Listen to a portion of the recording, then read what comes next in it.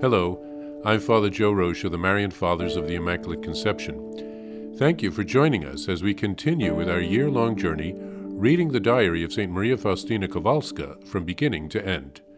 Today we take up from where we left off, beginning with diary entry number 302. O eternal love, I want all the souls you have created to come to know you. I would like to be a priest, for then I would speak without cease about your mercy to sinful souls drowned in despair. I would like to be a missionary and carry out the light of faith to savage nations in order to make you known to souls and to be completely consumed for them and to die a martyr's death, just as you died for them and for me. O Jesus, I know only too well that I can be a priest, a missionary, a preacher, and that I can die a martyr's death by completely emptying myself and denying myself for love of you, O Jesus, and of immortal souls. Great love can change small things into great ones, and it is only love which lends value to our actions. And the purer our love becomes, the less there will be within us for the flames of suffering to feed upon. And the suffering will cease to be a suffering for us. It will become a delight. By the grace of God, I have received such a disposition of heart that I am never so happy as when I suffer for Jesus, whom I love with every beat of my heart.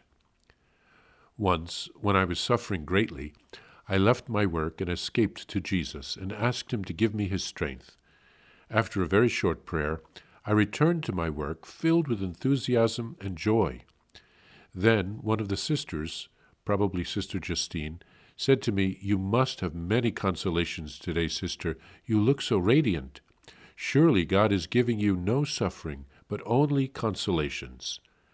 "You are greatly mistaken, sister," I answered, "for it is precisely when I suffer much that my joy is greater, and when I suffer less, my joy also is less." However, that soul was letting me recognize that she does not understand what I was saying.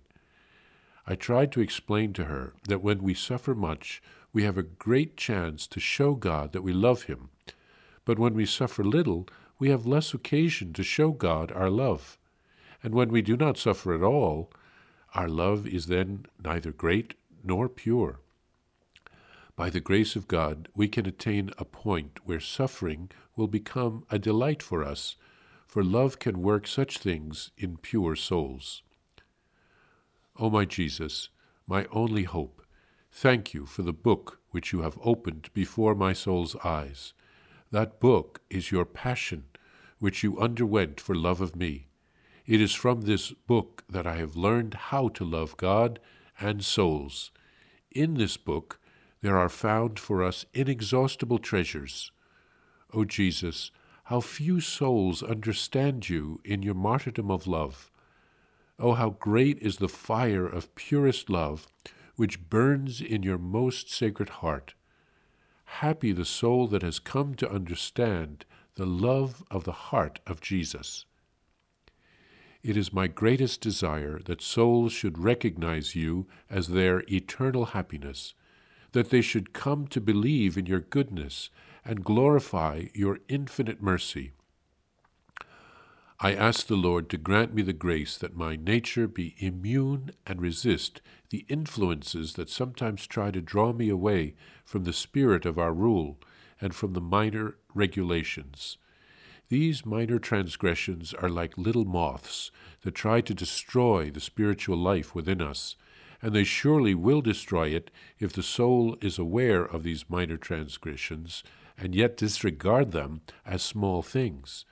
I can see nothing that is small in the religious life. Little matter if I am sometimes the object of vexation and jeers, as long as my spirit remains in harmony with the spirit of the rules, the vows, and the religious statutes. O my Jesus, delight of my heart, you know my desires. I should like to hide from people's sight so as to be like one alive and yet not living. I want to live pure as a wild flower. I want my love always to be turned to you, just as a flower that is always turning to the sun. I want the fragrance and the freshness of the flower of my heart to be always preserved for you alone. I want to live beneath your divine gaze, for you alone are enough for me. When I am with you, Jesus, I fear nothing, for nothing can do me harm. Saint Therese of the Child Jesus wanted to be a missionary. Faustina wants to be a priest, a missionary, a preacher, and a martyr. And she realizes that she can do so by completely emptying herself and denying herself. As Jesus had said to her once, "Your name will be sacrifice." That explains her life. Saint Faustina explains the transformative power of love. Another sister had thought one day that she was filled with consolations and no sufferings because she seemed so radiant and joyful. In fact, Faustina was suffering greatly that day, but after praying for Jesus' own strength, she returned to work, and the joy came from uniting her sufferings with Christ's on the cross, also from knowing the good that would come from her suffering. So again, it's not a masochistic enjoying suffering for the sake of suffering, but because of the greater good, the love of Christ and the love of souls. Saint Faustina learned greatly how to offer herself by studying what she called a book, and that book was actually the Passion of Jesus, our Lord. And she learned everything she needed to learn and to know from that. Faustina asks to stay on the right path in her religious life. She recognizes that small things can get her off that path, and so she asks for grace to resist and to avoid these things. And then St. Faustina compares herself to a wild flower which turns toward the sun, and she wants only to turn to Jesus. She often worked in the garden, so it's interesting that she often uses the image of flowers, but always to remind herself of what is important, the gaze of love from Jesus.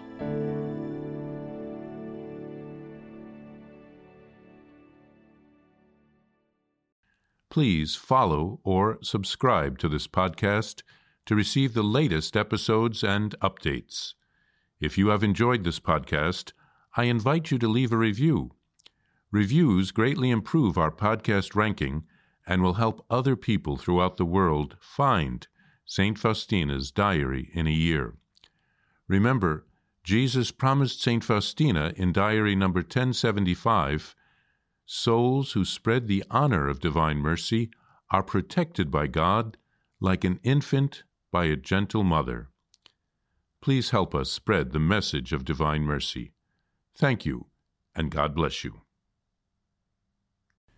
Visit shopmercy.org to order your copy of Divine Mercy in My Soul, the Diary of St. Maria Faustina Kowalska.